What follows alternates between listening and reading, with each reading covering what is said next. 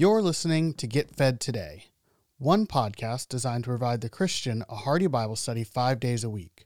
While our mission is to showcase a variety of different Bible teachers, if you want to access more content from a particular pastor, simply listen to the end of the episode for additional information.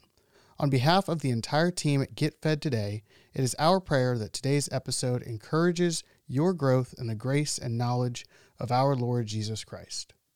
2 Kings chapter 3 tells a very interesting story, and I want to encourage you as we're looking at it and as you think about trying to have a relationship with the Lord and understand the world that you're living in and also understanding what God's trying to do in the world that you're living in.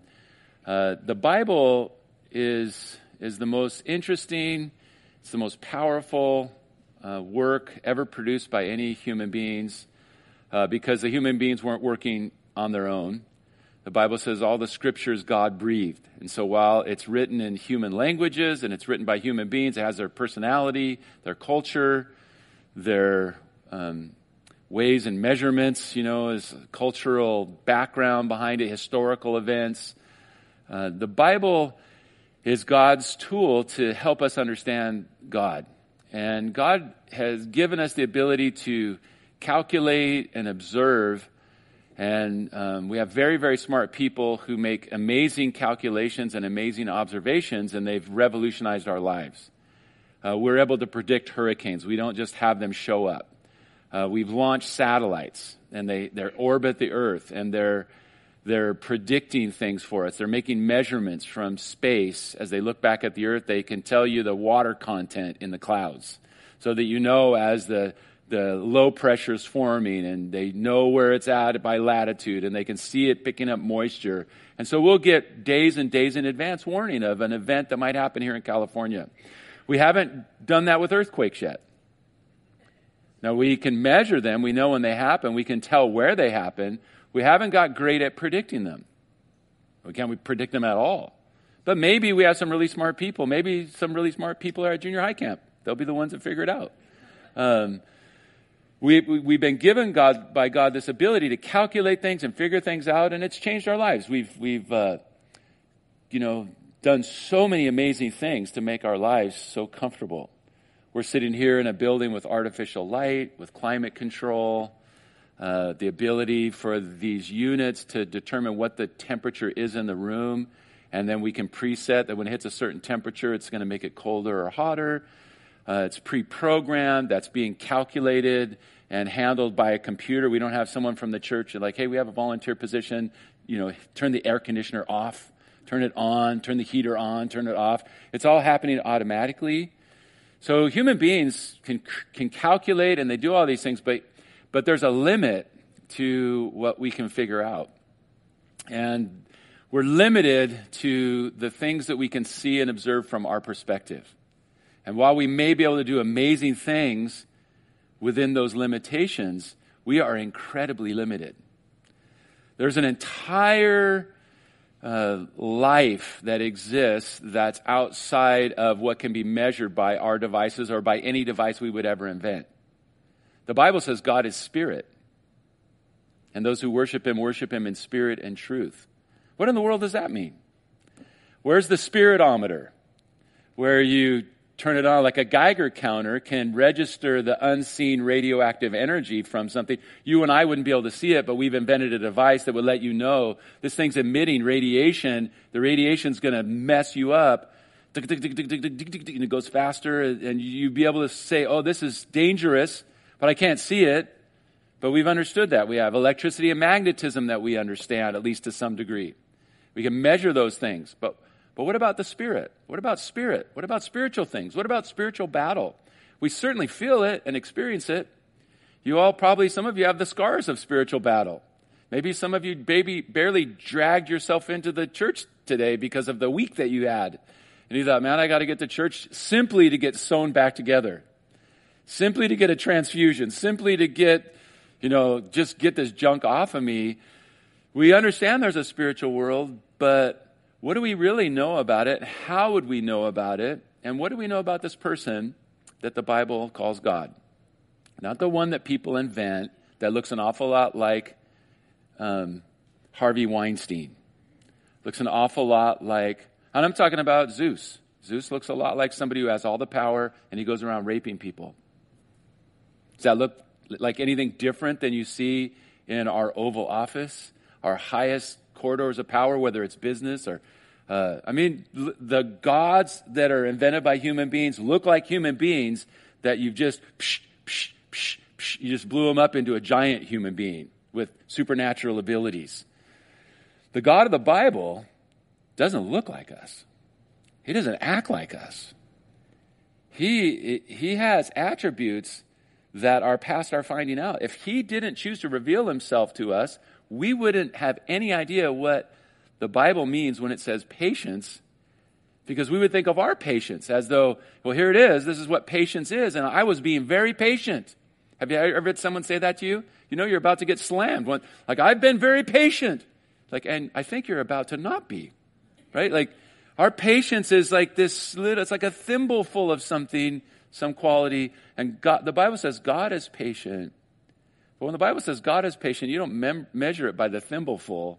We're talking about something that unless he acted the way he acts and we could have some revelation of that to us, we would never know what that meant.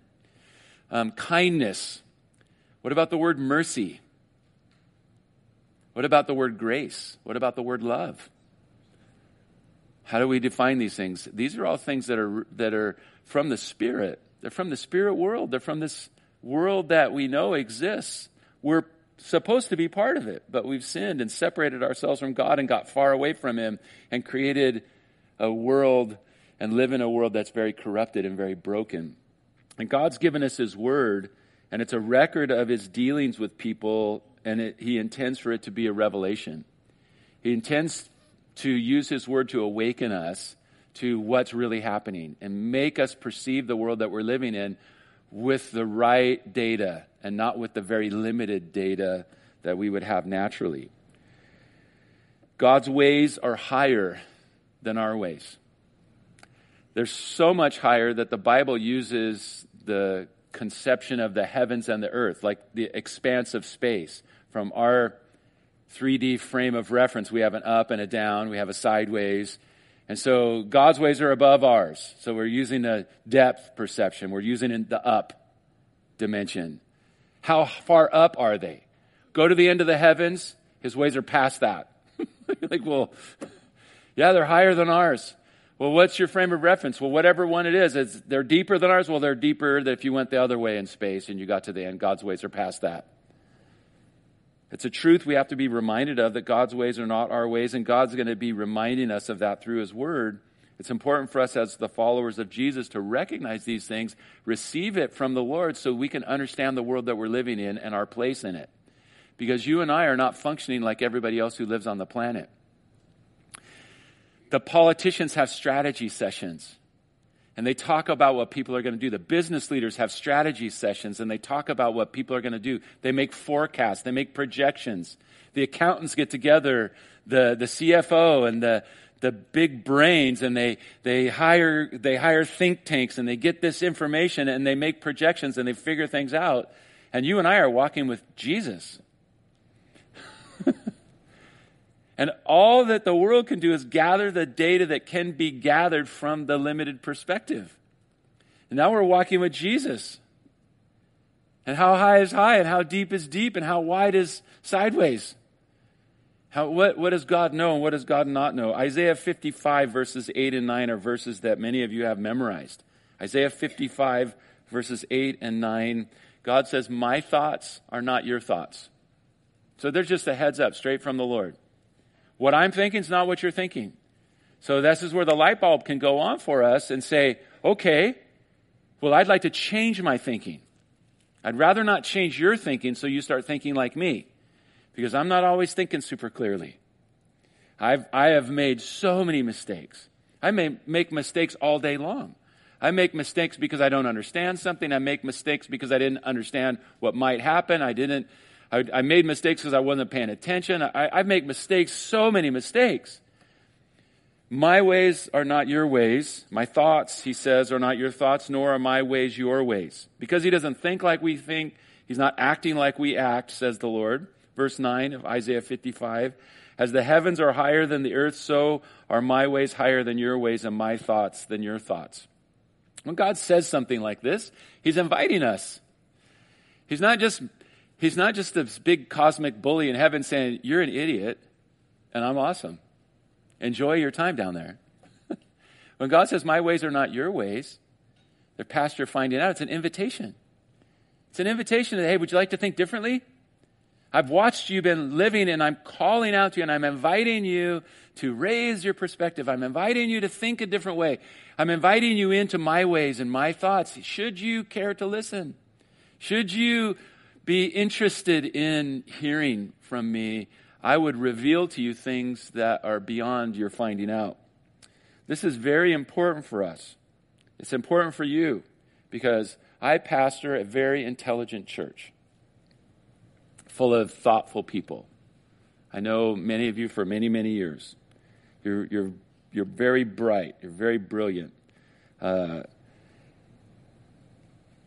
Because we're thoughtful people, we make calculations.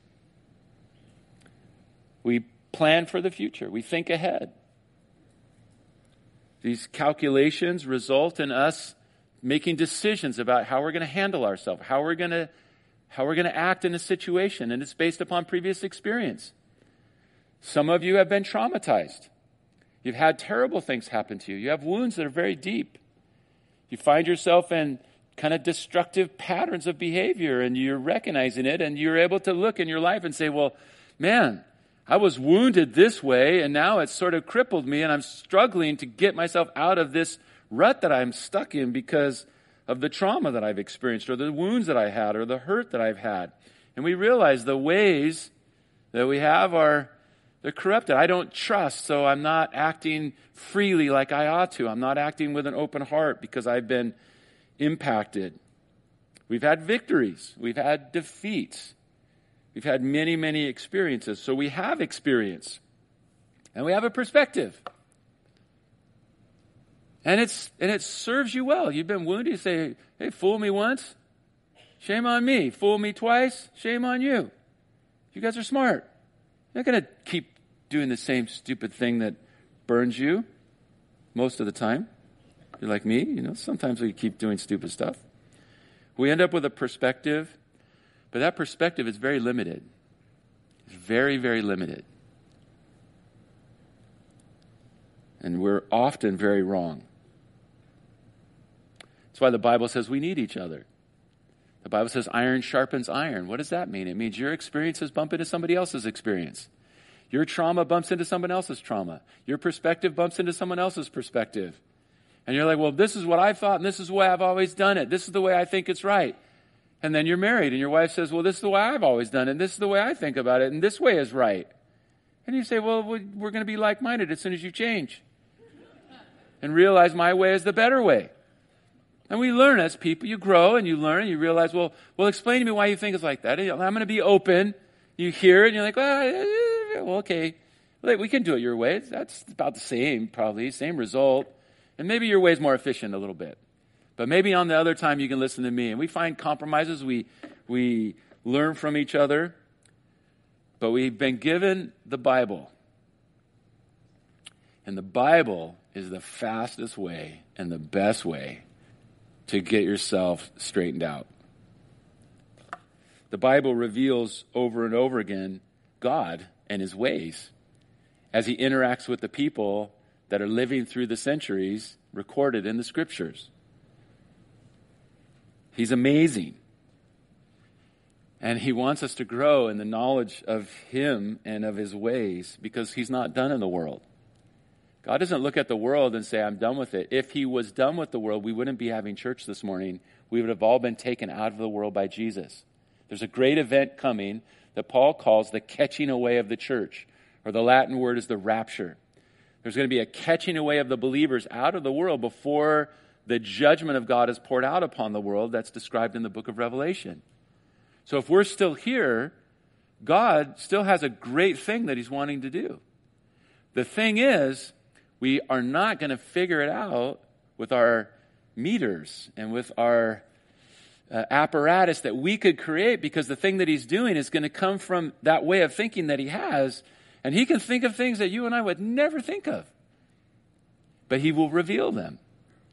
And the Bible's filled with encouraging events that happen in people's lives to remind us of this. God's working a work even right now. Right now, he's working a work. Even today, he's working a work. But I'm reminded of what God told Habakkuk. Habakkuk was very frustrated about the wickedness of his day.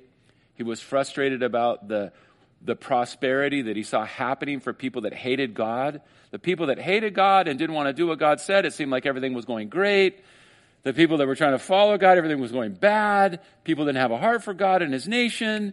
He was very frustrated. He was telling God that God had a problem and that probably God should do something about it and that God was messed up. He's implying that God somehow was failing.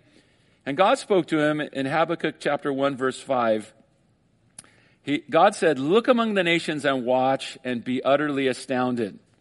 For I will work a work in your days which you would not believe, though it were told you."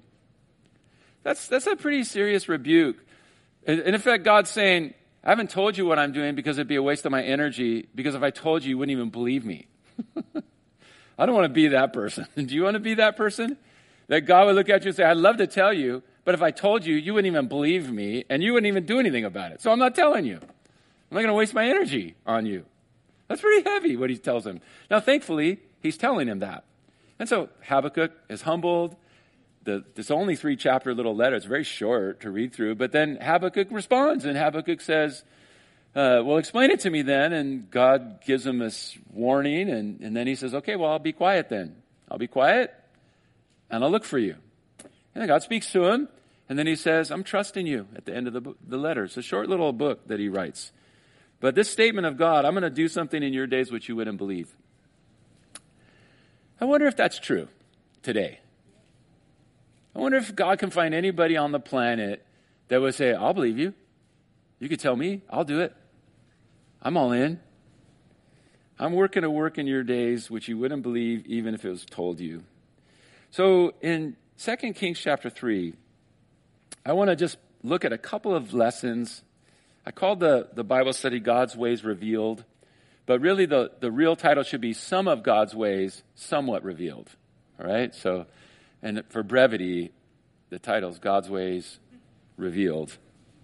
But don't think that we're revealing God's ways perfectly, all of them. This is going to be a very limited, from my perspective, but it's in the Word. So we're going to go to the Word, and we're going to let the Spirit of God take the Word of God and do what God does with His Word, which is stir up our faith and make us open. And if we would open our ears, Jesus said, if you have ears to hear, then hear what the Spirit will say.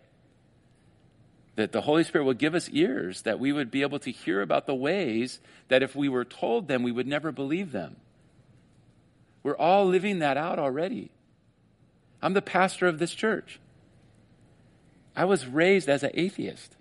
I never went to church in my entire life. When I got saved, I wasn't looking for God. I had a friend who got saved. He started preaching the gospel to me. He wouldn't stop preaching the gospel to me. I rejected Jesus. He gave up on me. I mean, he didn't give up. He kept praying for me, but the Bible says don't keep casting your pearls before the pigs. So this pig didn't get any more pearls. My buddy kept praying for me. 2 years later, another guy got saved. I wasn't really seeking the Lord. I was living a crazy, evil life. Another friend got saved, started preaching the gospel to me. Well, actually, he was preaching the gospel to me before he was saved. He's an effective, unsaved evangelist. And he was sharing these guys were sharing the gospel with him. He was sharing everything with me. He was seeking the Lord. He was very open. I was not open at all. How did I get saved? I don't really understand it. All I know is I heard the gospel from my friend, and that time it started making a lot more sense. I started being convicted in a way I'd never been convicted. I started seeing the end of my road as being a one-way ticket to eternal damnation. I knew that I was an eternal soul, and I knew, well, if there really is a God, there's going to be a reckoning, and if there's a reckoning, I'm dead. If I have to give an account of the evil that I know has been evil and I did anyways, if there is a hell, I'm going to it. And if there's a way out of that, that would be great. I understood the gospel. I accepted Jesus Christ, but I didn't think I was going to be a pastor. Church was so weird to me. To come to a building with other people and dress up and then sing songs out loud without being drunk? It was just weird. The whole church thing was so weird. Even to this day, it's still a little bit weird for me. It's like, man, these people are still gathering. It's so weird. I used to surf every Sunday. That was my religion. I guess I surfed every Sunday. There's lessons to be learned from God's word about his ways.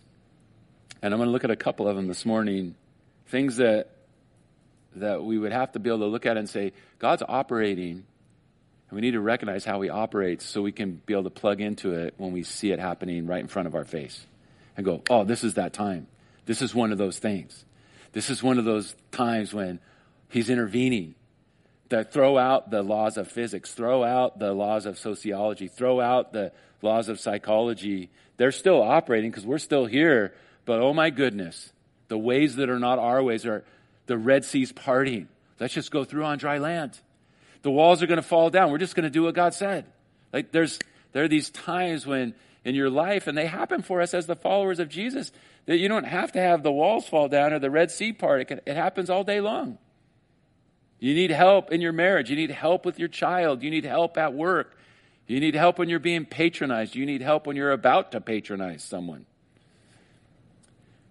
This story is about a wicked king and a good king and how they join together and get themselves in a terrible pickle, a terrible difficulty, and they're about to die. They've also joined with another pagan king. So 2 pagan kings and a good king, which raises one of our issues of what in the world is this good king doing with these 2 guys who don't seek God at all and joining with them to go in a battle to just really collect more money. It's a financial battle. They're going to war over money. Chapter 3, verse 1, it says that Jehoram, who is the son of Ahab, he's raised by Ahab and Jezebel, and he's in that court. Ahab has died. He's now become the king. Jehoshaphat is a good king. He's the king of the southern kingdom of Judah. Remember, at this point, Israel has been split into 2 kingdoms. Verse 2, it says, he does evil in the sight of the Lord, but not as bad as his father and mother. He did put away one of the sacred pillars of Baal that his father had made. However, he continued to sin, verse 3, in the way that Jeroboam brought sin, and he didn't depart from those sins. The issue that happens is the king of Moab, verse 4, has been paying a tax to Israel of 100,000 lambs and the wool of 100,000 rams. That's something that they have to, they've made a treaty based on this payment. But when Ahab dies, verse 5, this king doesn't want to pay the money anymore. So this whole fight is about money. It's not about righteousness. It's not about God's reputation or whatever. This guy's not paying me money. So verse 6, Joram, he gathers all of Israel and he reaches out to Jehoshaphat because Jehoshaphat had gone into battle with his father, and that turned out terrible for Jehoshaphat. Remember that story? That's where his dad Ahab said, let's go out to battle. He said, I'll go with you. And then Ahab says, now listen, I'm going to dress incognito. You dress like a king. Wear your robes. So he goes dressed like a king, and of course the other army thinks that he's Ahab, and they try to kill him. He screams, and it's a funny story. God doesn't let him die. So here's this guy asking him, you want to go to battle with me? What would you say? No, I already did that once. That was not a great idea. It didn't work out so well. I screamed. I freaked out. It's actually going to be in the Bible. People thousands of years later on another side of the world will laugh at me. And they're going to wonder, why would you go do this again? But he's like us. Anybody in this room do something stupid and then do it again? Repeatedly? And tell God, I promise I'll never do this again, and then do it the same day? So this guy's one of us. So he says, I'll go. So they go. And they go out by the way of the wilderness of Edom. That's their strategy. And if you'll notice through verse 8, no one's asked God anything. No one's asked God, should we do this? No one said, God, how do you want to do this? No one's even said, God, do you want us to go fight these people over money? God might have an opinion about that. He might have and if God's wanting to judge these people and God has a plan, maybe God would want to reveal that plan, but they didn't ask him at all. This is completely all on their own. They've instigated, they've created it, and it's terrible. They go out 7 days, verse 9. They're out in the middle of nowhere, and they've gone past the point of no return. There's no water. They thought they would end up at some kind of water source. They get 7 days, which means it's 7 days back, but they didn't get any water. That would be 14 days without getting a replenishing station. So they're at the point where, we're dead. So watch what happens. Look at verse 10. The king of Israel said, "Alas, the Lord has called these 3 kings together to deliver them into the hand of Moab." Whose fault is it that they're out there about to die? God. He brought us out here to kill us. I don't really remember him sending you. I'm not sure. No, we did this. We calculated. We thought about this. This was our plan. We want to try to get this money back. And we all joined together. We all thought it was a great idea. It went terrible. God's trying to kill us. That's not really a great way of thinking. Imagine if you had a teenager, if you're a parent of teenagers, imagine having a teenager who acted like this. It's your fault that I've done this. I think that was your decision. You didn't call me and ask me ahead of time if I thought it was a great idea if you did that. So it's God's fault. But look at verse 11. Jehoshaphat, the good king, he says, isn't there a prophet of the Lord here that we may inquire of the Lord by him? This would be where we'd have to call, this is some kind of delay a game. This should have happened earlier. This is a penalty, I think. This would be the one where he says, will you join me in this battle? That's when you go, is there a prophet of the Lord we may inquire? You do this at the beginning, but he's doing something. I don't know if you know anybody who's like this. He's not seeking God, and he gets into a big world of hurt, and now all of a sudden he's seeking God. You know anybody like that? Some of you are honest. I heard you laugh. This is all of us. How often we realize, oh man, I was never even thinking about the Lord, and what a dummy I am. But let's seek the Lord now, which is great. He's not corrected for that. Is there a prophet of the Lord here? And so they say, Elisha's here, and they seek Elisha, and he's got a plan for how they're going to be delivered. Before we get into the plan, here's a truth that's revealed about God's ways in this part of the story. God is very forgiving. He is very forgiving. As I read the story, it's not hard for me to find the humor in the story and point out at each point where we would kick these people off of our team. And say, oh, really? That's what you want to do? Well, why don't you just go down there and starve for a while, right? Like, we're not very forgiving. When someone has repeatedly done something to us, we're not really interested in forgiving them. We're interested in, like Peter says, should I forgive him even 7 times? It's like, 7 times? And you know why Peter said 7? Because the rabbis had gotten up to 3. This person does something to me, and I forgive him. They do it again, and I forgive him. They do it again, and I forgive him. The rabbi says, you're done at that point. After you've done it 3 times, kick that person to the curb. So when Peter says 7 times, we have to give him credit because he's more than doubling what the rabbi said. He's been with Jesus. Lord, should I forgive my brother up to 7 times? What did Jesus say? What was his amazing answer? 70 times 7, which means you're going to lose count. How many times you forgive him? Every single time. Just keep forgiving him. You have to say, well, excuse me, have you ever been on the earth, Jesus? I mean, I know you're God. Do you know what it's like down here? If I forgive somebody every single time they want to be forgiven, what kind of forgiveness is that? It's an otherworldly forgiveness. It's not natural. It's not predictable. Have you ever had somebody forgive you? Have you ever received this grace from someone? When they forgave you and there's no reason they should have, and you knew it because they never brought it up again. It's amazing. There's nothing like it. Their foolishness of this group that's dying of thirst in the wilderness, they've completely brought this on themselves. God will forgive people who completely brought their problems on themselves entirely. It's 100% their fault. And God's ready to forgive them. God's ready to deliver them. They say, well, is there a problem? Yeah, seek the Lord for us. God's, all right, I got a plan for you. I'll deliver you. In fact, I'll deliver your enemy. They have nothing that they've done to deserve this. They didn't like the loss of the financial benefits, so they decided to make war. Someone who's done something that stupid or foolish, and now they're about to lose everything, God said, if you reach out to me, I'll forgive you. They didn't seek him. They didn't ask his will. They didn't ask his direction. They joined together in an unholy alliance for financial gain. The king of Israel is an idol worshiper. He's not a worshiper of Jehovah.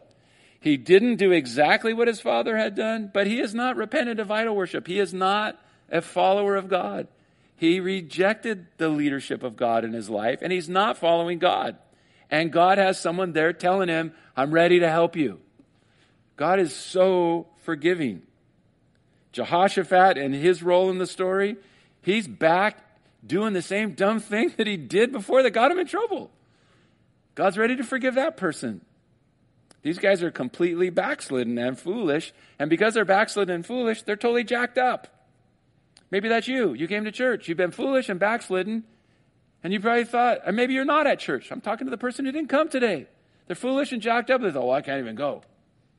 Why? God probably won't forgive me. 7 times 7, that's 490. I'm at 497. I'm 7 past.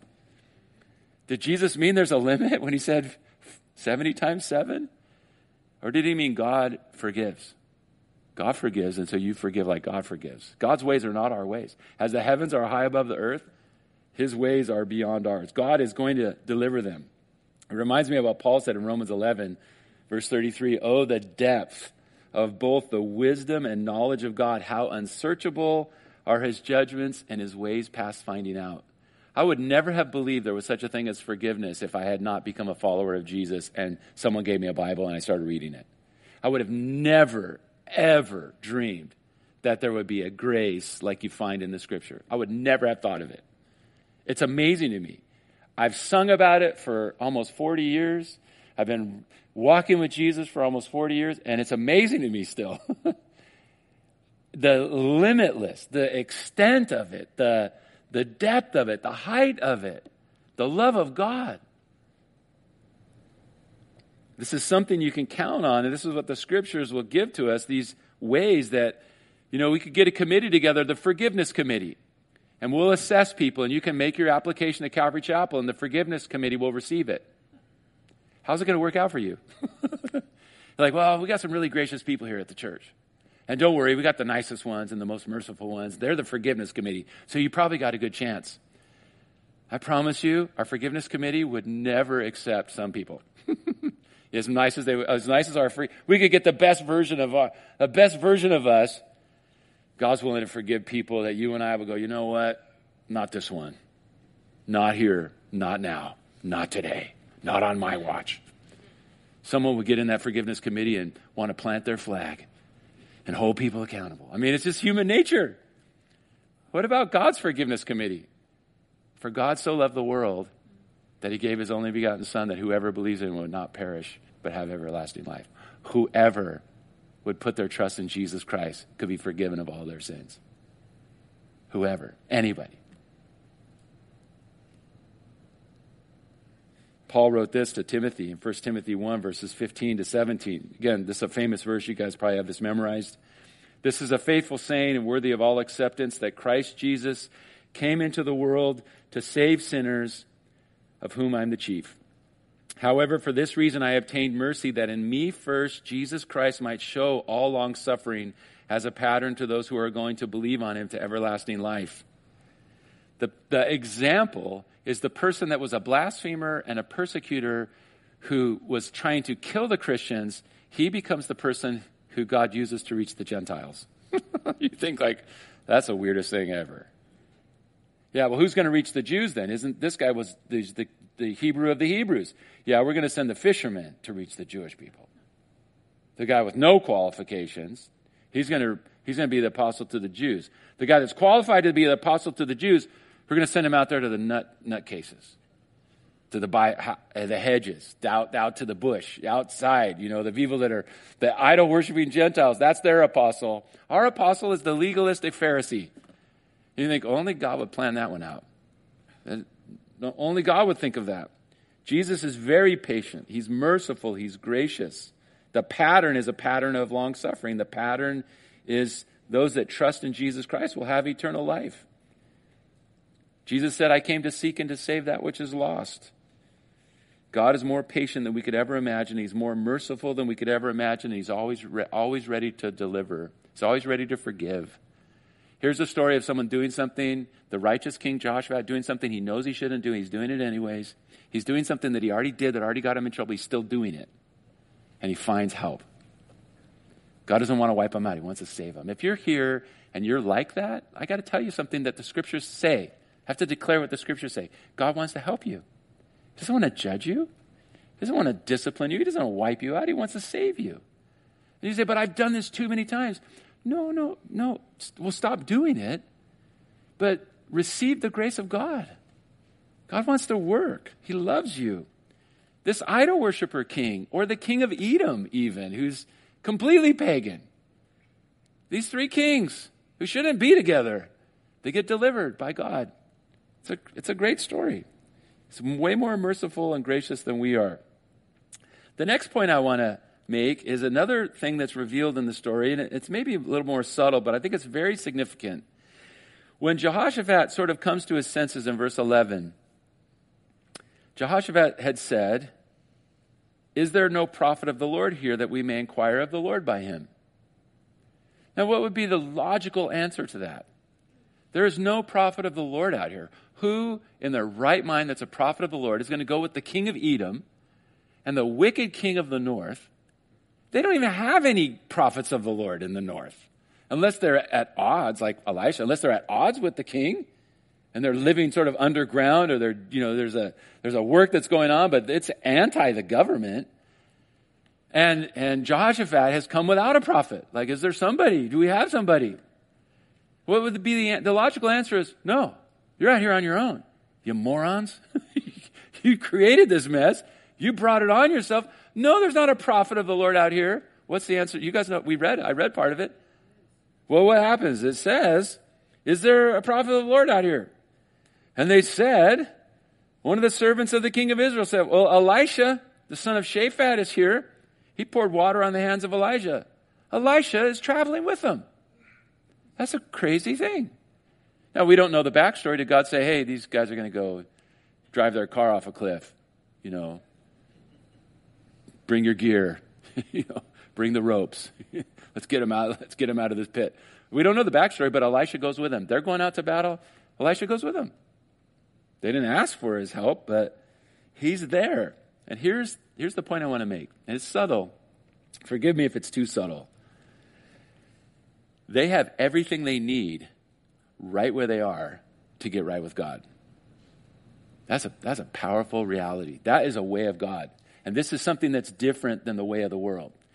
See, in the way of the world, when we get our analytics together, we make these calculations, and then and our frame of reference, usually we're not open enough to recognize what's really happening. We're usually pretty close-minded, and we think the real reason we're here is because we're missing this and this and this. We need to get this. We need to raise money. We need to have this. We need more capital. We've got the wrong people. Get the right people on the bus. Get the right people in the right jobs. These are all the way we think, and there's nothing wrong with that. But when you look at what Jesus did with his apostles, there's not the right people, and they're not in the right positions. Unless you've got a totally different way of looking at things, Peter is not a good choice. James and John want to burn villages up, every man, woman, and child, because of racial division. Their solution when they're rejected by a group of people is, shall we kill them all? That's not the person you're looking for as an apostle. You don't want that person writing a book in the Bible. John grows up and writes a book in the Bible. He's the apostle of love. The son of thunder? Yeah, who knew? Who knew that God would do that? They have everything they need in the story, right where they're at, in the mess that they're in. Everything they need in the mess that they're in, that they need to get out of the mess, is right there. They're not going to have to do anything to get it other than have an awakening. Because there's another part of this. Again, it's subtle. Forgive me. Verse 13. Verse 13, Elisha rebukes the king of Israel. He says, what do I have to do with you? You go seek your own prophets. If it wasn't for Jehoshaphat, I wouldn't even be talking to you. But look at verse 15. He says, bring me a musician. And it happened when the musician played, the hand of the Lord came upon him. He basically says, do we have a worship leader here? They go, actually, we do. He doesn't get much work. We're kind of backslidden. What psalms are they singing, do you think? Because this guy worships Baal, the king of Edom. He's worshiping whatever gods they worship. Joshua had do we have a prophet? Well, lo and behold, we have a prophet. Oh my goodness. He's right here. Elisha's actually with us. Oh. He says, you got any musician? I want to seek the Lord. Yeah, actually we do. We got a guy. They got a worship leader and a Bible teacher. On their way out doing what God didn't want them to do or whatever they've created. Everything that they needed to get right with God was right there with them. This is so, so important. Because the tendency for the followers of Jesus Christ is to say, we can't feed the multitude, we need more. We have 5 loaves and 2 fish, but what's that amongst the multitude? Moses, go deliver my people. I can't deliver your people. I got nothing. I'm 80 years old. I'm totally broken. What's in your hand? My walking stick. Okay, we'll use that. Right? That's the lesson from the scripture repeatedly over and over again. What do you have? Whatever you have, right where you're at, when you come to your senses, whatever you have right where you're at, it's all that you need to do whatever is the next thing that you're supposed to do. To get out of it or to move forward through an open door, what you have right where you are is all that you need. Don't let the devil lie to you that there's 3 or 4 steps that have to take place before, or 3 or 4 provisions that have to take place before God can work. That's not true. This is one of God's ways. This is not like our ways. And our ways, things are logically adjacent. You can make this is here and this is here. How do we end up with a personal computer? Well, you had to have certain things come together at a certain time. If you didn't have the ability to do this on an engineering scale, to do, if they had this and they didn't have this, they couldn't have done it. Everything had to happen, but not with the Lord. With the Lord, when you come to your senses, if this morning you came to your senses and said, Lord, I'm listening to your ways, and I think your Spirit's speaking to me. You're wanting to do something in my life that I never thought of. I just want to tell you everything you need for whatever God's about to tell you, you already have it. You don't have to say, well, after I get my Master's of Divinity, and I go back to college and get my BA, and I got to get my Master's, then I'll be able to do this, and probably, no. Now, if God tells you to do that, go do that. But you're where you are. You have everything you need to do whatever God wants to do. Are you surprised that Elijah's there? I am.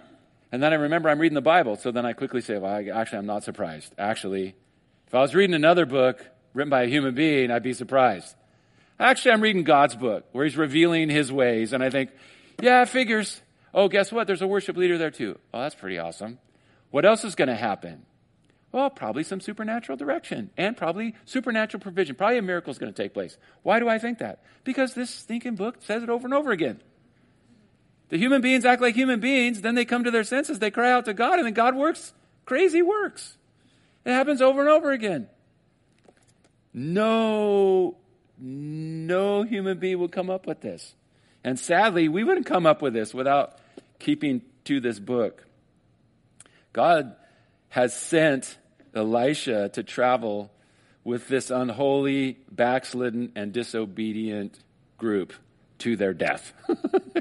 I want you to go with these guys. He goes. I don't know how the Lord sent him, but God puts people everywhere. Maybe God sent someone to you. Maybe you were in a situation like this and you can relate to this, but you're relating to it and you're thinking, gosh, I was in a situation and God had that right person there at the right time for me. Maybe you're going to be that person this week for somebody. This is how the Lord works. This is one of his ways. We don't really always know that it's happening, but it's happening. He's doing it. We always have everything that we need. Don't say if only. This is a ripoff from the enemy.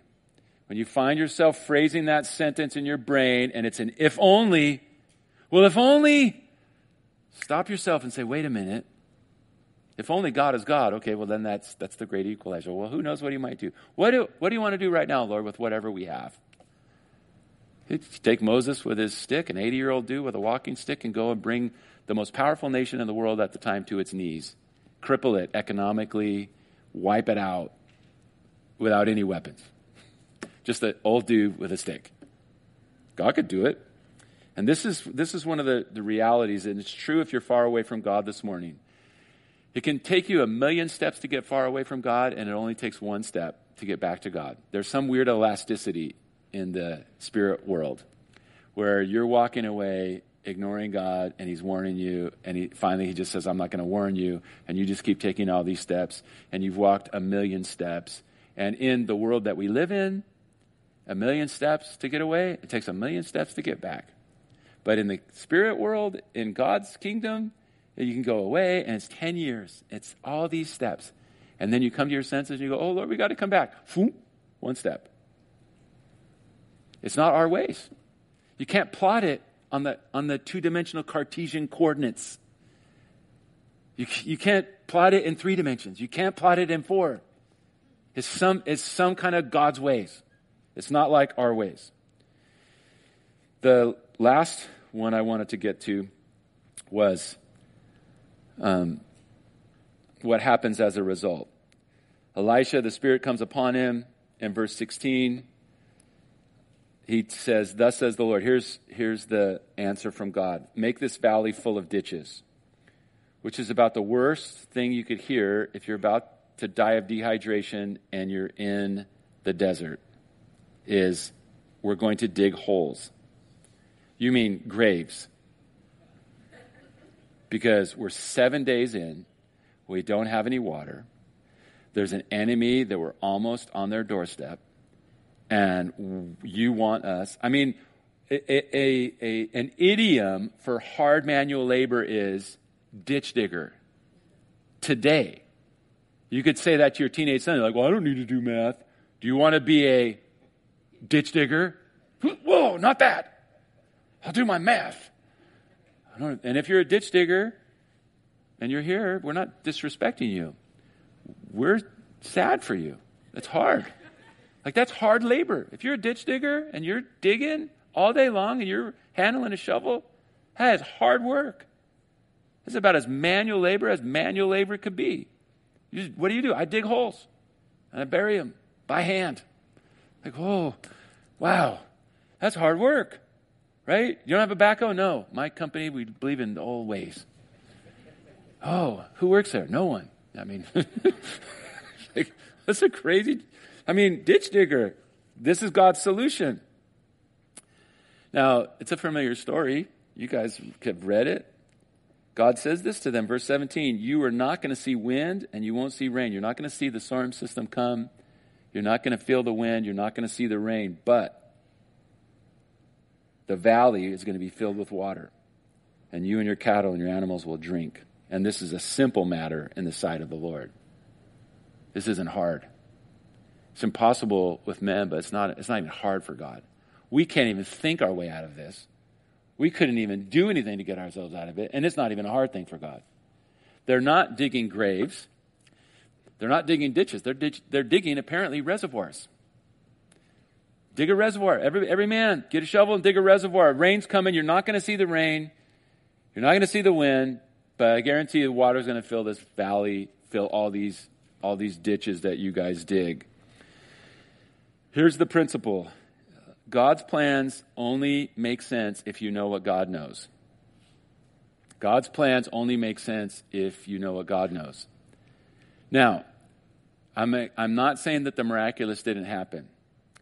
But what I am saying is sometimes the reason we think things are impossible is because we are very, very limited in our perception and in the data that we have. Perhaps, and we don't know exactly how this happened, but the place where they are geographically, it's a desert, and there's a mountain range that's a ways away, and there's a runoff, and if there are storms in that mountain, you would never see the rain, and you would never see the wind, and the water would flow through that desert, and it would come right into that valley, and it would channel right into those ditches. The problem is they don't have a smartphone. And they're not being able to walk along and go, well, some really smart people have put satellites into the air, and I click on my weather app. Oh, I'm silenced, so I won't disturb the sermon. Weather's unavailable. See, maybe they didn't have connection. There's satellites now. And they could have said, wait a minute, let's just dig these ditches because we've got the data. And there's about to be a storm, and it's going to hit in the mountain. And it's going to rain up there, and when it rains up there, and it's going to dump, and it's going to do one of those things when it dumps up there, and that water is just going to flow. I remember, my grandparents had a house on the Mojave Desert. I remember one time driving, we had always drive through these places that says, do not cross if there's water. And I remember thinking, water? Like, are you where? I remember being a little kid, like mocking whoever put the sign up. And like, really? Until the time we were driving through the desert and we came to the part of the road, there was a river in the road. This is like probably 1969, so it was sketchier. I think we were in a Vega, like about to die probably if we went across. We didn't try to go across. But I remember looking at that thing going, well, apparently there's rivers out here. And I'm like, where's the rain? I remember asking my dad, where's the rain? He pointed up to the mountains. I couldn't see any clouds. He goes, it's raining up there. I go, I don't see any clouds. And he goes, well, you see the river? That's where it's come from. It's raining up there. But I couldn't see the wind or the rain. But the water was flowing. Now, I'm not saying God didn't make a storm. They never saw the wind and the rain. It wasn't like the water bubbled up and filled their things. The valley became full of water. God knew something they didn't know. That's a miracle also. God knew what they didn't know. Now, God may have sent a rain, but he did it in such a way as to, we use the phrase, blow their minds, to make them in awe, to make them realize, you don't know what's happening. This book will teach you something. One of the things it's going to teach you, if you're open to receive it, you don't know what's happening. And the best thing you can do is get off the throne of your life and let the person who knows what's happening be in control of the decisions. You sang some songs. Chris chose well this morning the songs.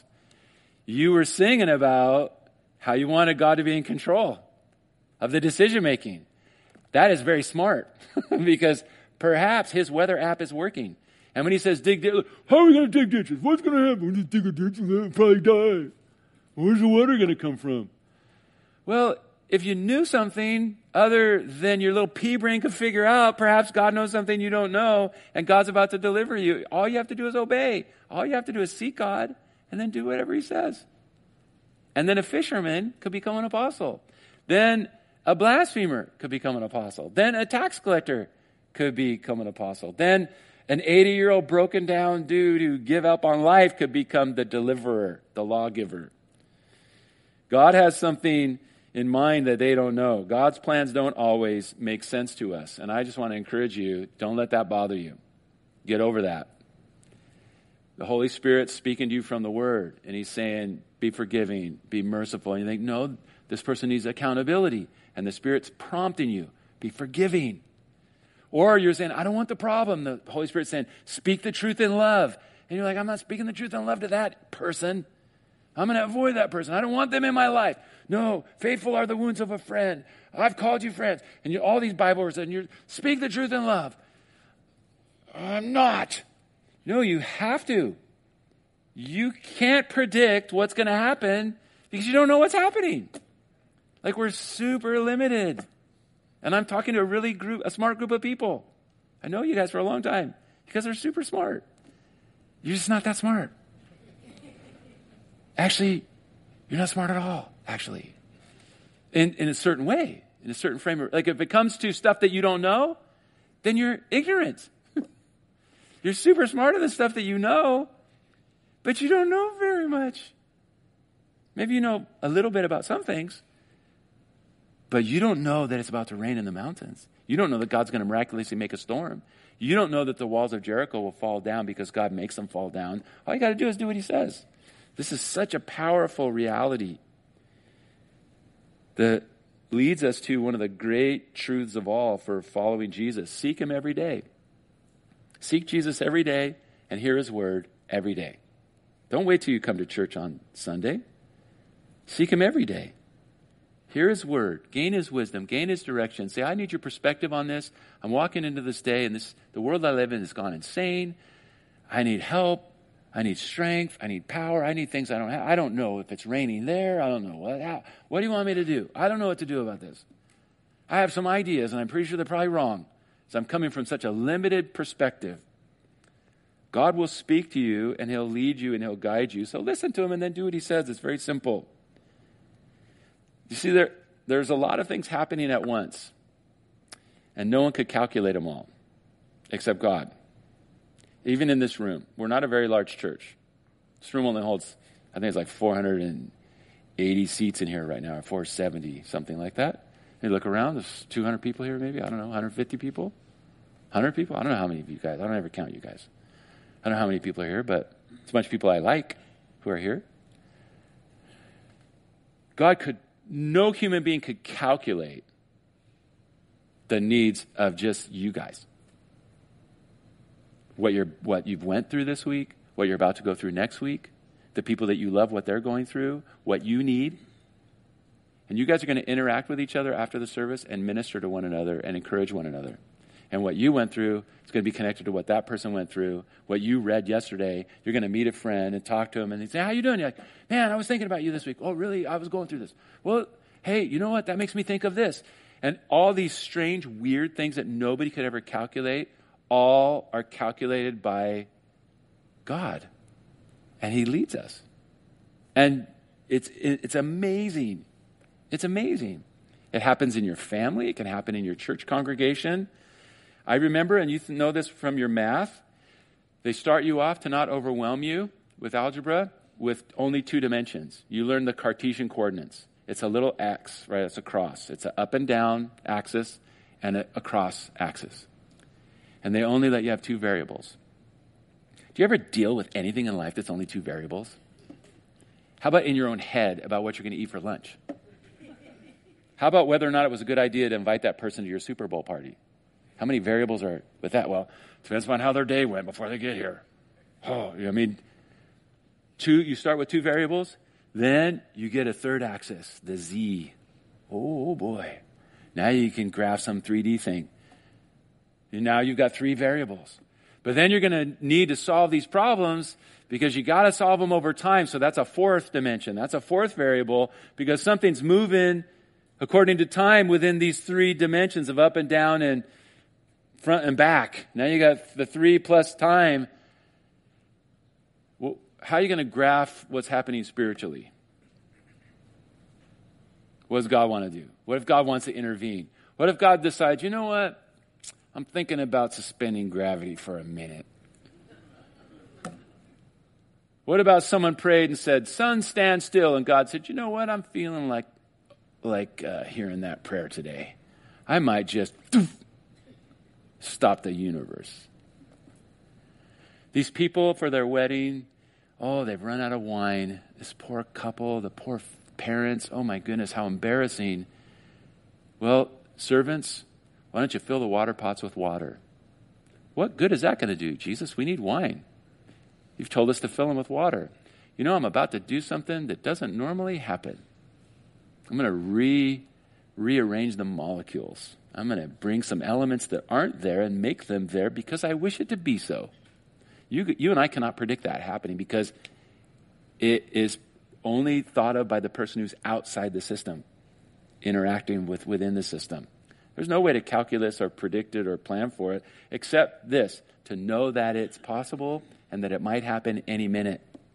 And live like that and live in fellowship. We've been called to have a personal relationship with this person and to walk with them and to hear from them, and that he's promised to speak to us. And if we walk with him, he'll tell us. It's very simple. No one could plan what God plans. No one could organize what God organizes. So why not listen to him and stop stressing out? Stop trying to control everything. Why not say, Lord, why don't you be in control? I've been in control, and I usually make it worse. So why don't you be in control, and you just tell me what you want to do, and I'll just walk along like a happy dummy. And someone could say, well, I just can't trust God like you can. And like, well, you could if you had the data that I had and you let your brain work. Because if you really thought about this, the most logical thing in the world for you would be to realize you don't have all the data. And not having all the data, and you've been invited by the person who does have all the data and has all the love, and he's invited you to partner with him, and he wants to be in your life, so much so that he makes promises. For example, God causes all things to work together for good, for those who love God and are called according to his purpose. Who could make that promise? I can't make that to my children or to my grandchildren. I love you, and I will make all things work together for good. I could never say that to my kids. I never said that to my kids. I'll be there with you. I'll be there for you. as best I can till I'm dead. Then I won't be there for you. You're going to face things. God says, I'll work everything together for good. That's a pretty powerful statement. This truth of God's plans only make sense if you see it from God's perspective, if you know what God knows. This is what enables the fishermen and tax collectors to change the world. I'll end with this statement.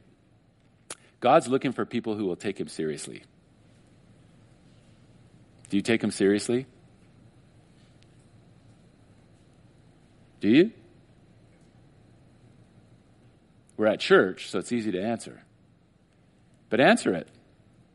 Answer it all through your day. Just say, God, I take you seriously.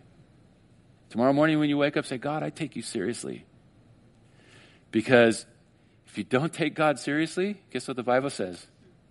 He doesn't take you too seriously. Now, it doesn't mean he won't send the prophet along with you when you're going out to the desert to ruin your life. He'll be there. You come to your senses. If you come to your senses, he's there. He's ready. But there's a verse that says, many believed in Jesus, but he didn't believe in them because he knew what was in man. So take God seriously. Take God seriously, and let's see what he'll do. Lord, we thank you for your word. We thank you for your desire to reveal yourself to us. Thank you, Lord, that your word is filled with example after example of amazing realities that we would never have discovered. It's not like we could dig in the ground and find a vein of gold. We would not be able to dig into the earth and find any of these treasures buried there. We only find them, God, because you've chosen to reveal yourself. We thank you, Jesus, for coming to reveal the Father perfectly. We thank you for your life, your inscrutable, amazing, wonderful life that stands forever. The life of Jesus of Nazareth that was given in sacrifice. And Lord, that you rose from the dead. We worship you, Jesus, as the only King. But Lord, how we long to know you and make you known. We long to be people that would be rising above. Lord, as we go through these events and the story of these kings' lives, and we see these continual reminders to believe in God, to trust God, to listen to God. Help us be a people that takes you seriously, and we take your word seriously, and that we would be walking in that simple faith and that simple relationship with Jesus Christ. So help us, Lord, we pray and ask in Jesus' name. Amen. Thank you for listening to Get Fed Today. Today's sermon comes from Pastor Rich Chaffin. If you enjoyed the message, you can access more of Pastor Rich's teaching ministry by visiting cclc.org.